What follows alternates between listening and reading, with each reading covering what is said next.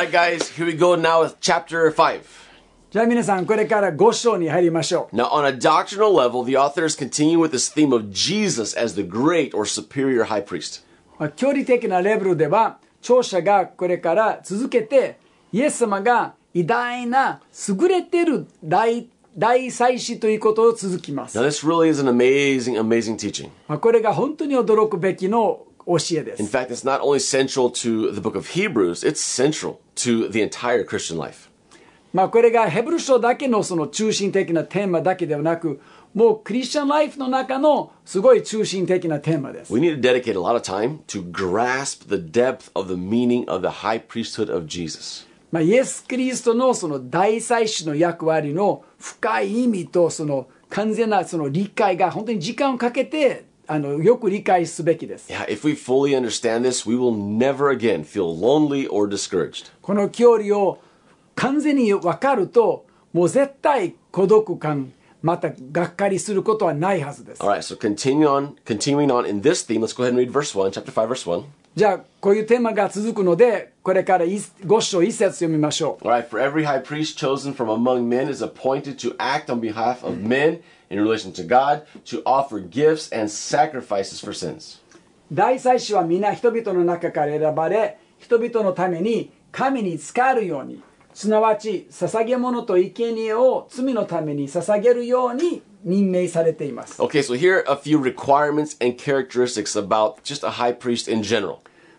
人間のその大祭司、一般的にはいくつかの条件とか特徴がここにあります。 If we're going to understand the high priesthood of Jesus, then we do need to understand some basic things about high priests in general. キリストが私たちの大祭司だと本当に理解するためには、人間の大祭司のことも理解しないといけないです。 All right, we're going to get these things right here from verse 1. これがこの一節から勉強します。 All right, number 1, high priest, someone who wanted to be a high priest, they didn't just wake up one morning and like, you know what, that's a great career. I want to be a high priest. I choose to be a high priest. 第一はこの大祭司はですね、ある日起きて、どんな職場、どんな仕事したらいいか、大祭司になりたいねとか、そういうことじゃないですね。 Absolutely not. They were chosen. そうじゃなくて、彼が選ばれたんですね、第一。 All right, number 2, they were chosen from among men. They had to be human. 2番目は彼がこの人間の間に選ばれたんですね。人間じゃないといけないんですね。 That's right. An angel, for example, could not be a high priest. 例えば、御使いは大祭司になれない。 And number 3, they were given a very specific job. They were appointed to act on behalf of men in relation to God. で、3番目は彼がこの具体的な仕事が与えられて、もう人間の代わりに神様のために働いたんですね。 That's right. This appointment meant they had to do whatever was required by the law to connect people to God. だからそういう与えられた役割がどんなことでもとにかく人々が神様と結び合わせられるようにしないといけないです。 That's right. So they offered gifts and sacrifices for the sins of the people. だから人々の罪のために捧げ物と生贄を捧げたんです。 All right. Now these 3 very important aspects, they were present in any high priest. だからその3つの大事な側面がどんな大祭司でもありました。 All right. Let's go ahead and move on to verse 2. 今度2節に行きます。 All right. He can deal, this is just a general high priest, any high priest. He can deal generally with the ignorant and wayward, since he himself, this high priest, not Jesus yet, is beset with weakness. 大祭司は自分自身も弱さを身にまとっているので、無知で迷っている人々に優しく接することができます。 All right. So the high priest can deal gently with someone who's ignorant or wayward, because you know what? He understands that he too is also very weak. そのさまよっている者方、また無知の人たちにはその大祭司がものすごく優しく接触できる理由は、自分もその弱さがあると分かっているからです。 That's right. So he can sympathize or empathize with you.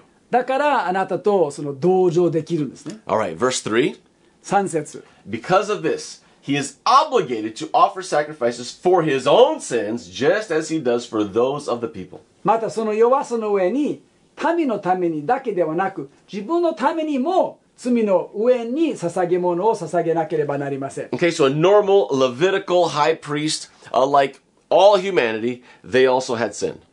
普通のレビ族の祭司が全人類と同じようにやっぱり自分も罪があったんですね。That's right. So they needed to sacrifice, the sheep, the bulls, whatever it was, for their own sins, and not only just for the sins of the people.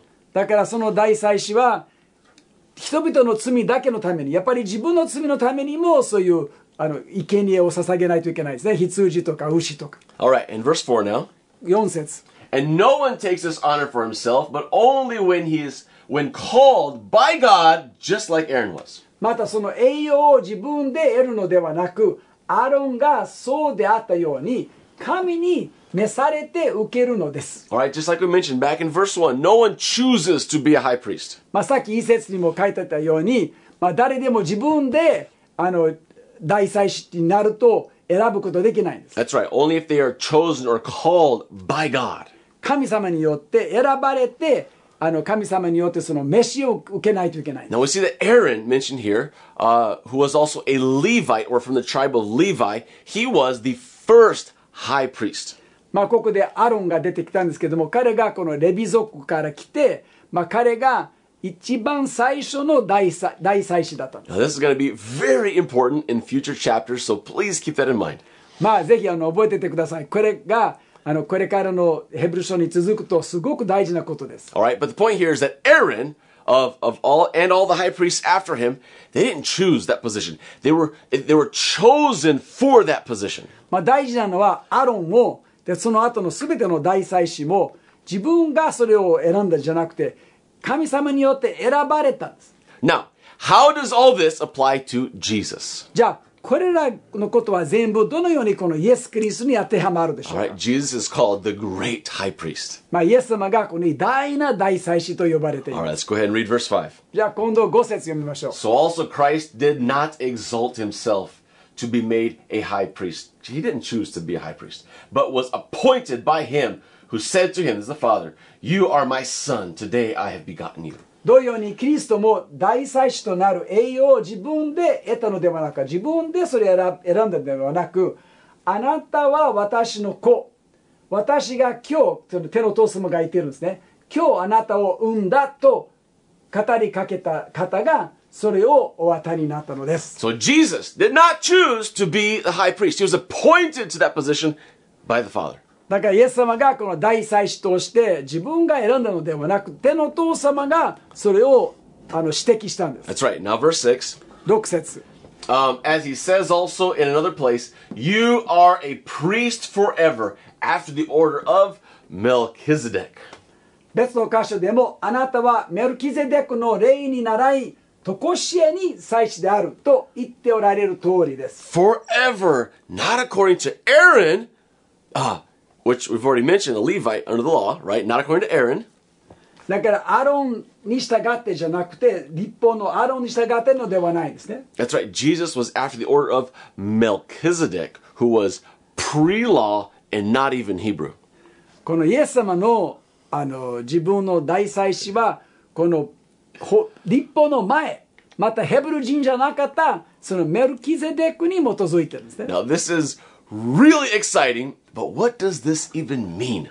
これがすごい興奮させるんですけども、でもどういう意味でしょうか。 Well, the author mentions this idea of Melchizedek several times before he actually explains it. この著者がメルキゼデクの話を何回も出してその後に説明するんですね。He will explain it in depth in chapter 7, but for now, let's just keep that in mind and keep on moving on right along with the author. 第7章に入ると説明があるんですけども、でもとりあえずそれがちょっと覚えてて著者と一緒に進みましょう。 Even though we haven't arrived there yet, if you want to go ahead and read about it, feel free. そこにまだたどり着いてないんですけども、読みたいならどうぞ読んでください。 All right, verse 7. 7節。 All right, in the days of his flesh, Jesus offered up prayers and supplications with loud cries and tears to him who was able to save him from death, and he was heard because of his reverence. キリストは肉体を持って生きている間、自分を死から救い出すことができる方に向かって大きな叫び声と涙を持って祈りと願いを捧げ、その経験の上に聞き入れられました。 Yeah, so in the days of his flesh, or while he was here on earth as a human, this is when he did this. 肉においった時だから、この結局このイエス様がこの人間としてこの地上にいたことという意味ですね。 See, number one, he not only had to be chosen, but from among human beings. まずイエス様が選ばれたんだけど、2番目はこの人間の間に選ばれない。だから人間にならないといけないですね。 That's exactly right. So as a human, he suffered. だから人間として苦しみを受けたんです。 And he deeply felt the need to offer prayers and supplications with loud cries and tears to the Father. 本当に苦しんだので、だからイエス様がこのたくさんの祈りと願いと本当に叫んで涙を流してこの神様にその一生懸命求める必要性も感じたんです。 That's right. And as it says here, the Father heard Jesus because Jesus was reverent.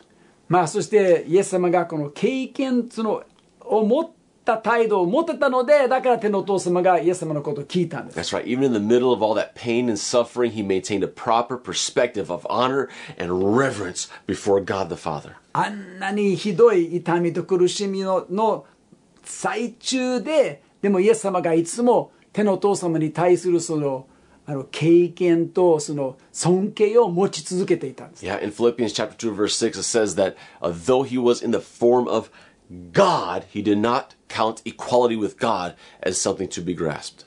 なんかピリピの2章の6節に書いてあるように、イエス様が神の形であったのに、そのことをこの掴み続けることが続けなかったんです。 That's right. Then verse 7 says that he emptied himself by taking the form of a servant, being born in the likeness of men.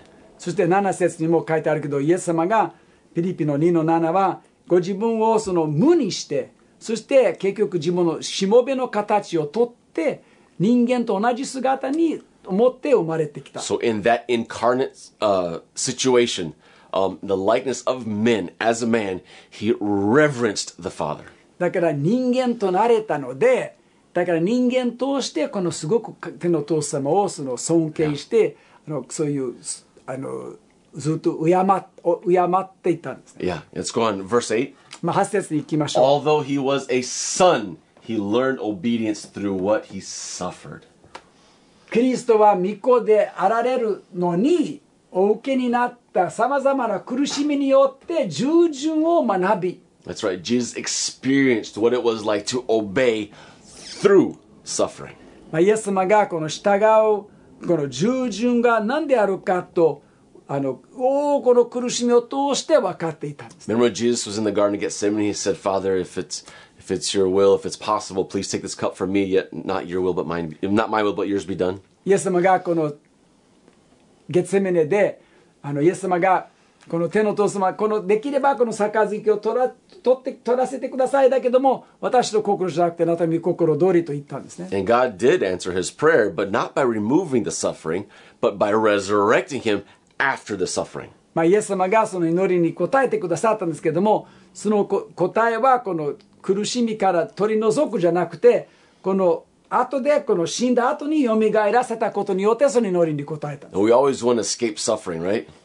私たちももちろんいつも苦しみを抜けたいその体験したくないんですけど But も、 sometimes suffering is not avoidable if we are to remain obedient to the end. しかし最後まで私たちが従順を持ち続けるなら、やっぱりどうしても苦しみも取らないといけない時があります。 And Jesus, the great, awesome high priest, he knows what it feels like to remain faithful all the way to the end. And in the end, after his death, of course, he was resurrected. そしてこの忠実の大祭司であったイエス様がもう最後までどんな苦しみがあってもその従順であったことがイエス様が本当に分かったので、だからその後にその復活の経験もあったんです。 Amen. Let's move on here to verse 9. じゃあ今度に9節。 And being made perfect, he became the source of eternal salvation to all who obey him. 完全なものとされ、ご自分に従うすべての人にとって永遠の救いの源となり。 And then verse 10, being designated by God a high priest after the order of, and here it is again, Melchizedek. また10節、メルキゼデクまた出たんですね。メルキゼデクの例に倣い、神によって大祭司と呼ばれました。Melchizedek is one of the great mysteries of the Bible, but it's an awesome one. It's an exciting one. メルキゼデクは聖書の一つ大きなミステリーですけども、でもすごい興奮させるミステリーです。All right, it will be explained later in the future, so if you'd like to go ahead and read it, just feel free to go ahead and do so. 将来には説明があるけども、早めに読みたいならどうぞ。But also we see again this concept here of Jesus being made perfect. What does that mean? もう一回ここでイエス様がこの完全なものにされたとさっき読んでたんですね。As we've already mentioned, it's not like Jesus had problems or sin and God had to like remove those problems, those sin from Jesus. We know that's not true. 前にも言ったんですけど、イエス様がもちろん問題がありとか罪があったんだからその成長しないといけないという意味じゃなかったんですね。So perfect in that now Jesus, he's made perfect in that now Jesus is complete. That's what this word perfect means, complete.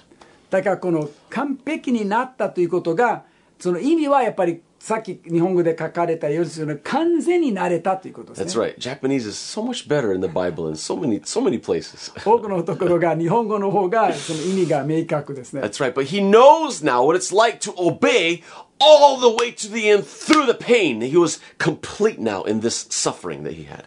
だからそのイエス様がその苦しみを取られたことによってもう最後までこの従順であることがその分かったということですね。That's right. And now he is the source of our eternal salvation for all of us who obey him many times right through all that suffering as well.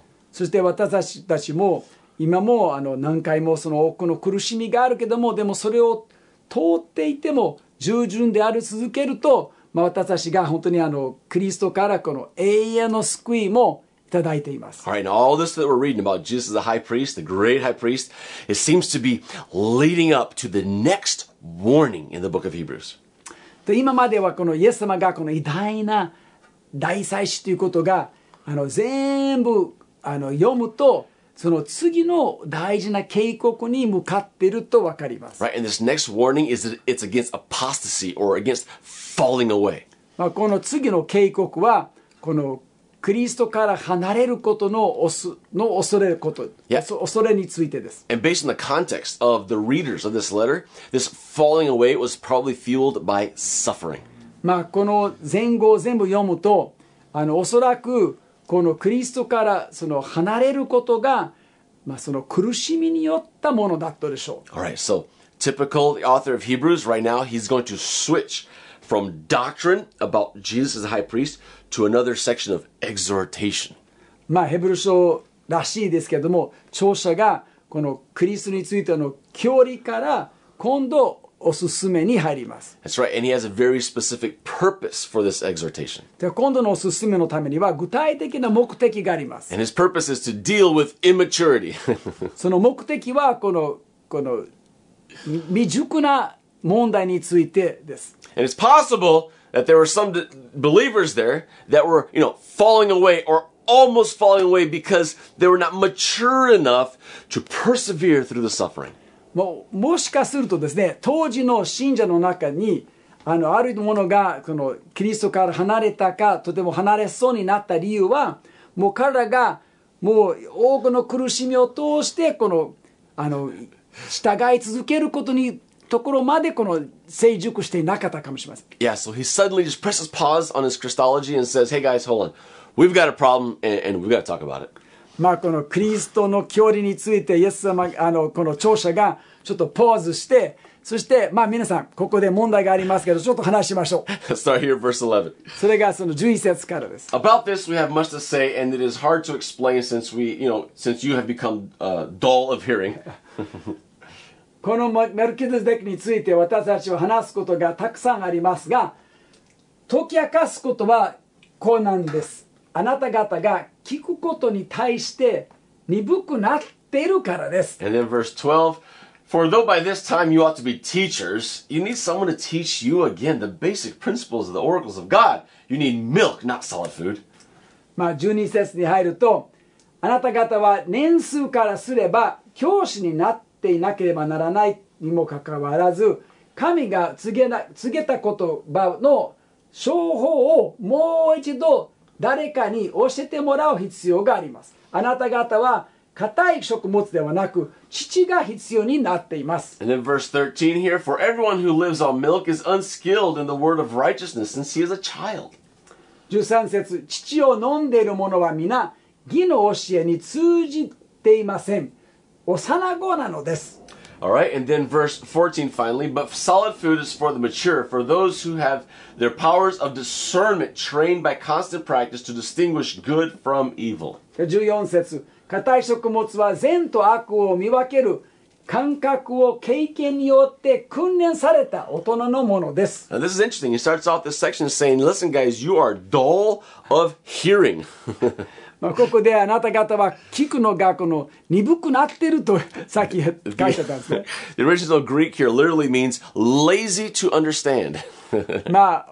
そのギリシャ語のオリジナルにはもう理解するためにはちょっと怠惰になっているとか書いてあり You ます。 guys have been Christians so long, you should be teachers by now. もう皆さんが長くクリスチャンになってるのにもう教師になるはずだと。 Instead, I gotta treat you like babies. でもまだ赤ちゃんのように扱わないといけないです。 You know, you need to be, you need teaching that's like vegetables and fish and rice. That's what you need. 皆さんが必要なのはもう野菜と魚とかご飯ですけども。 But you can't handle this kind of food yet, so I need to feed you babies, like the bottle and the milk, you know. I mean, milk in a bottle to babies, that's what you need. でも皆さんがまだ赤ちゃんのようだからもう本当にこの牛乳をもうボトルの中に捧げあげないといけない。 Interesting, little, back in the ancient world, milk was actually a very common illustration to talk about the basic teachings. 古代の世界にはこの基本的な教えはよく乳ね、ミルクとよく使ってたんです、ね。Yeah, I'm not sure about Japanese, but in English we would say, you guys need to go back to your ABCs. 英語ではこの ABC に戻らないといけないんですよ。IU のとか一番最初から始めないといけない。 That's right. Let's start again with hiragana.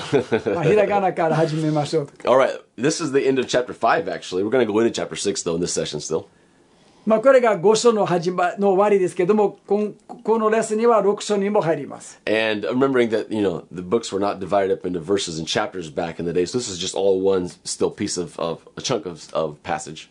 もちろん当時は昔はこのね章と節がなかったからそのまま続けています。 All right, let's go ahead and verse 1 of chapter 6. 6章の1節。 All right, therefore, let us leave the elementary doctrines of Christ and go on to maturity, not laying again a foundation of repentance from dead works and of faith towards God. ですから私たちはキリストについての初歩の教えを後にして成熟を目指して進もうではありませんか。死んだ行いからの改心、神に対する信仰。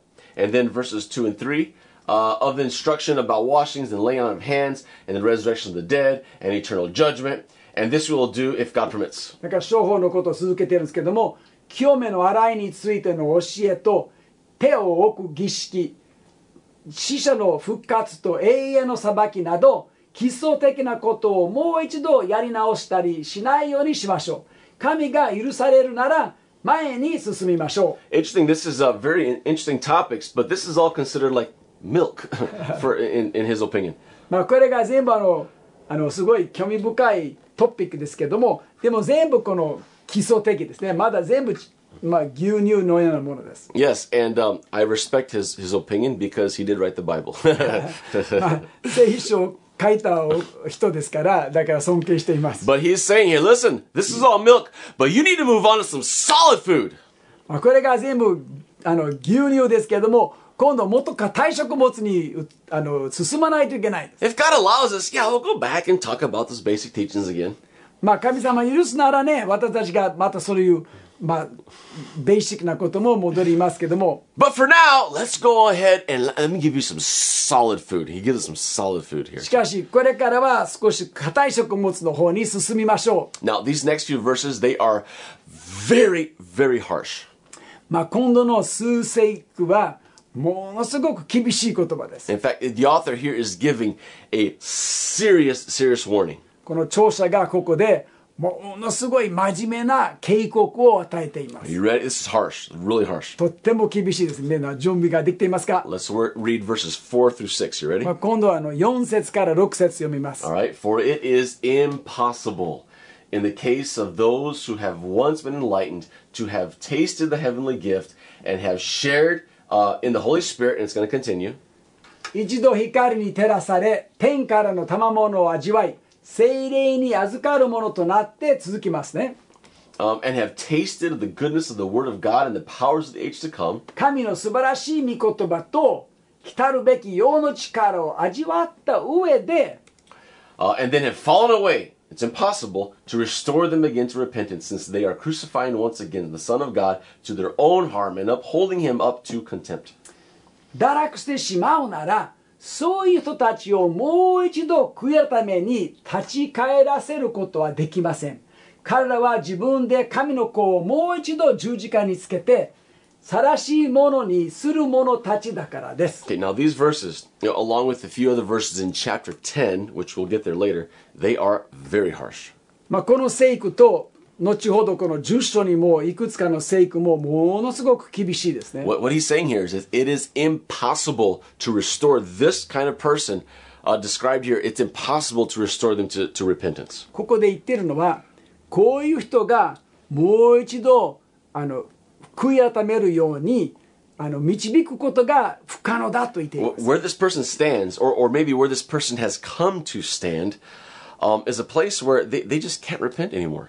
じゃあその人が今立っている立場になってしまったことによってもう一度悔い改めることが不可能になった。Now this word impossible here is the same word that's used in verse 18 when it says that it is impossible for God to lie. ここでこの使っているこの不可能という言葉が18節にも出てくるんですけども、それが神様がこの偽りを言うのが不可能だと同じ不可能ですね。So to the degree that God cannot lie, it is impossible for this person described here to repent and turn back to Jesus. だから神がこの偽りを語れないと同じように不可能で、この人ももう一度悔い改めてイエス様に立ち返ることが同じように不可能だと言っています。This is very scary. だからすごい怖い話ですね。 Who is this person? What does it look like? This person that the author is describing. でもこういう悔い改めることのできない人がどんな人でしょうか。 What has this person already experienced in God in the past? なんかこういう人が神様キリストにあってどんなことをすでに体験したでしょうか。 Well, as we read here, number one, he has been enlightened. 第一にはその人が前に読んだようにその人が光が照らされたんですね。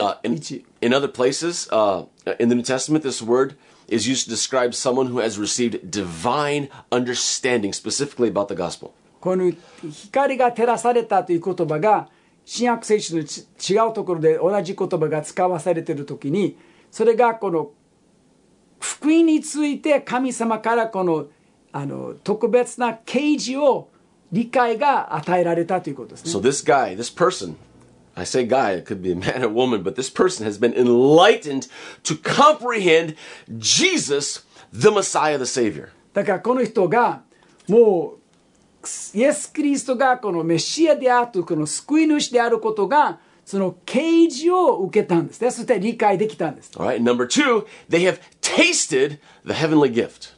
この2番目はその人がこの天の賜物を味わったと。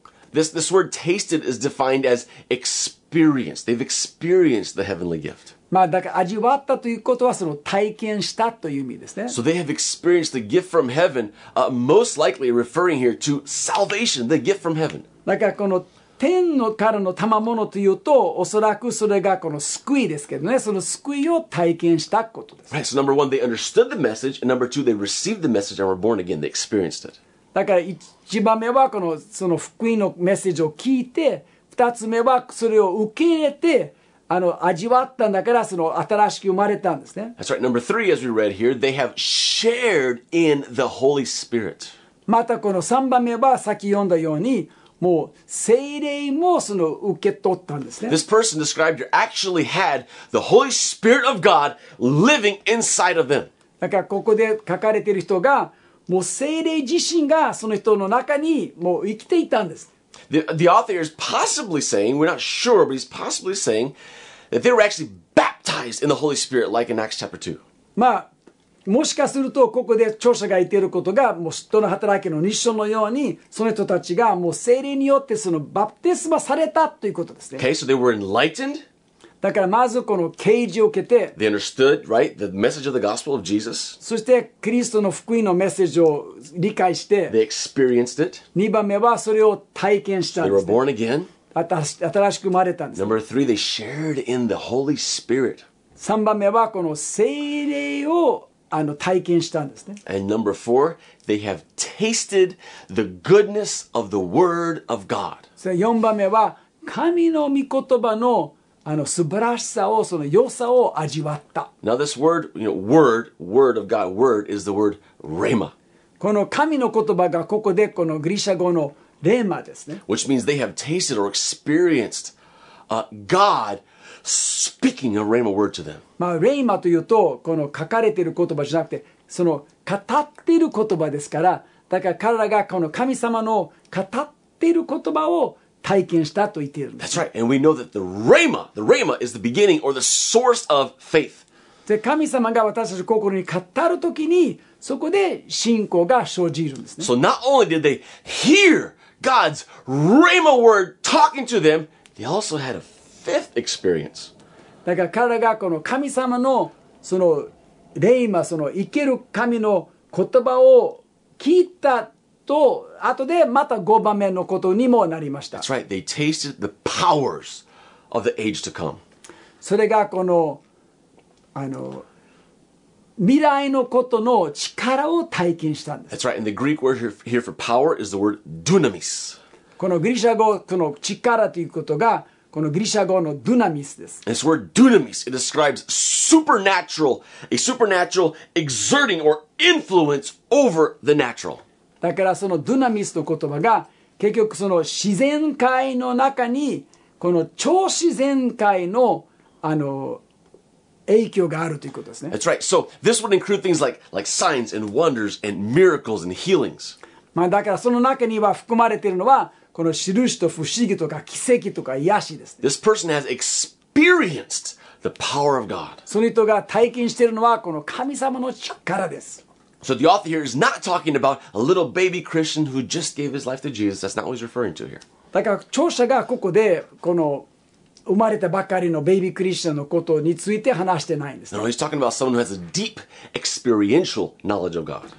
今ここで語っている人がもう神様の深い体験的な神様の知識を持っている人です。 But after experiencing all this amazing awesomeness of God, this person fell away. しかしこういう神様のもう無限的な素晴らしさを体験したその人が後でキリストから離れてしまった。 Now, this does not mean that they were tempted and, a few times they just kind of fell into temptation to sin. It's not what it's talking about. もちろんここで語っているのはその人が何回かその罪を犯してしまった誘惑されて罪を犯してしまったという意味じゃないんです、ね。 We know that because the vocabulary that the author uses here, it's very graphic. なぜかというとここで著者が使っている単語がものすごいはっきりしています。 The author here is saying that by falling away, they are crucifying again the Son of God, Jesus, to their own harm, and they're shaming Jesus. ここで著者が言っているのはこの彼がこのクリストを離れることによってもう一度神の子であるクリストを十字架につけてもう恥を与えてしまっていることです。 Yeah, and as I'm sure everyone knows, crucifixion was a horrible way to die, but it was also very shameful.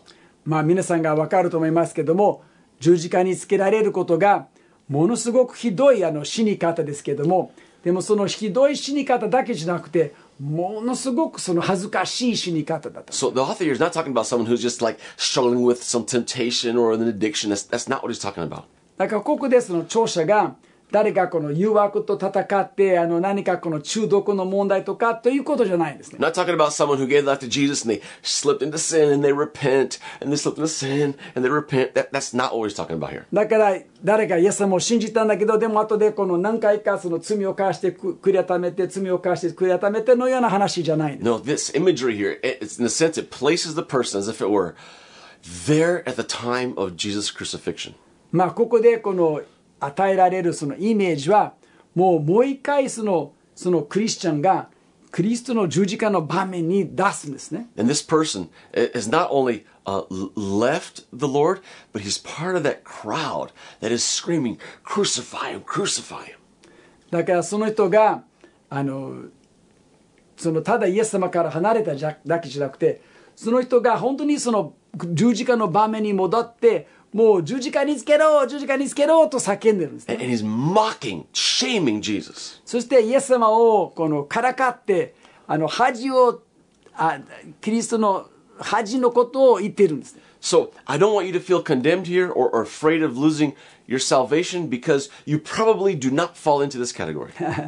ここで皆さんが自分の救いを失う恐れとかそういうことがいらないと思います。皆さんがこういうタイプの人じゃないからです。No, we're talking about someone who literally turned their back on Jesus. なんかここで話している人がもう完全にキリストを否定してもうキリストから離れるということを決心した人ですね。We're going to come back to some of this in a future lesson, but let's go ahead and take a look real quick at Hebrews chapter 10 verses 26 to 29. まあ後ほどもっと細かくこれを見るんですけども、でも今は少しだけこの10章の26節から29節もちょっと見ましょう。All right, for if we go on sinning deliberately after receiving the knowledge of the truth, there no longer remains a sacrifice for sin. もし私たちが真理の知識を受けた後、進んで罪にとどまり続けるなら、もはや罪の清めのための生贄は残されておらず、And then verse 27, but a fearful expectation of judgment and a fury of fire that will consume the adversaries. ただ裁きと逆らう者たちを焼き尽くす激しい火を恐れながら待つしかありません。In verse 28, anyone who has set aside the law of Moses dies without mercy on the evidence of 2 or 3 witnesses. 28節、モーセの律法を拒否する者は2人または3人の証人の言葉に基づいて憐れみ受けることなく死ぬことになります。And then verse 29, which in my opinion might just be the harshest words in the entire New Testament. まあ今度29節ですけども、これがもしかすると新約聖書の中で最も厳しい言葉かもしれません。All right, how much worse punishment do you think will be deserved by the one who has trampled underfoot the Son of God and has profaned the blood of the covenant by which he was sanctified and has outraged the Spirit of grace. まして神の御子を踏みつけ自分の聖なるものとした契約の地を汚されたものとみなし、恵みの御霊を侮る者はいかに重い処罰に値するかがわかるでしょう。So yeah, this is some of the most intense imagery, in my opinion, in the entire Bible. まあ皆さん本当に聖書の中でもしかするともう一番この厳しいイメージが起こされると思います。Yeah, so bottom line, this person understands and has experienced already so much. まあ最終的にですね、この人がたくさんのことを理解してたくさんも体験しているんです。And now at this point, they are opposed, or as we read earlier, they are adversaries of Christ.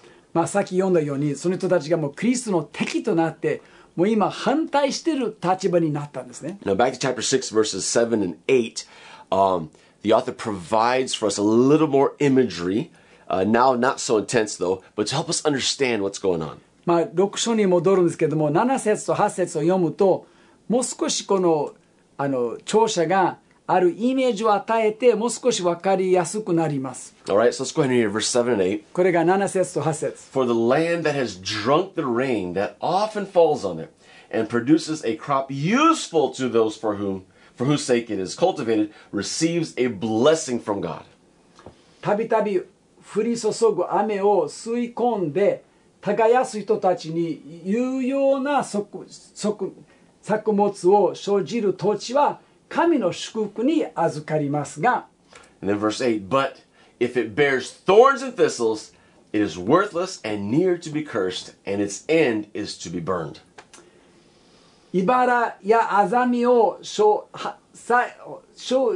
えさせる生えさせる土地は無用で、やがて呪われ、最後は焼かれてしまうのです。 Okay, so rain refers to that which comes from heaven, or revelation, miracles, etc. Everything that comes from heaven. That's the symbolism here of rain. まあ注ぐ雨がやっぱりそれが天から来るものですね。啓示、奇跡とかすべてです。Yeah, so the land, right, it has received this rain, but it's produced thorns and thistles. It will be burned.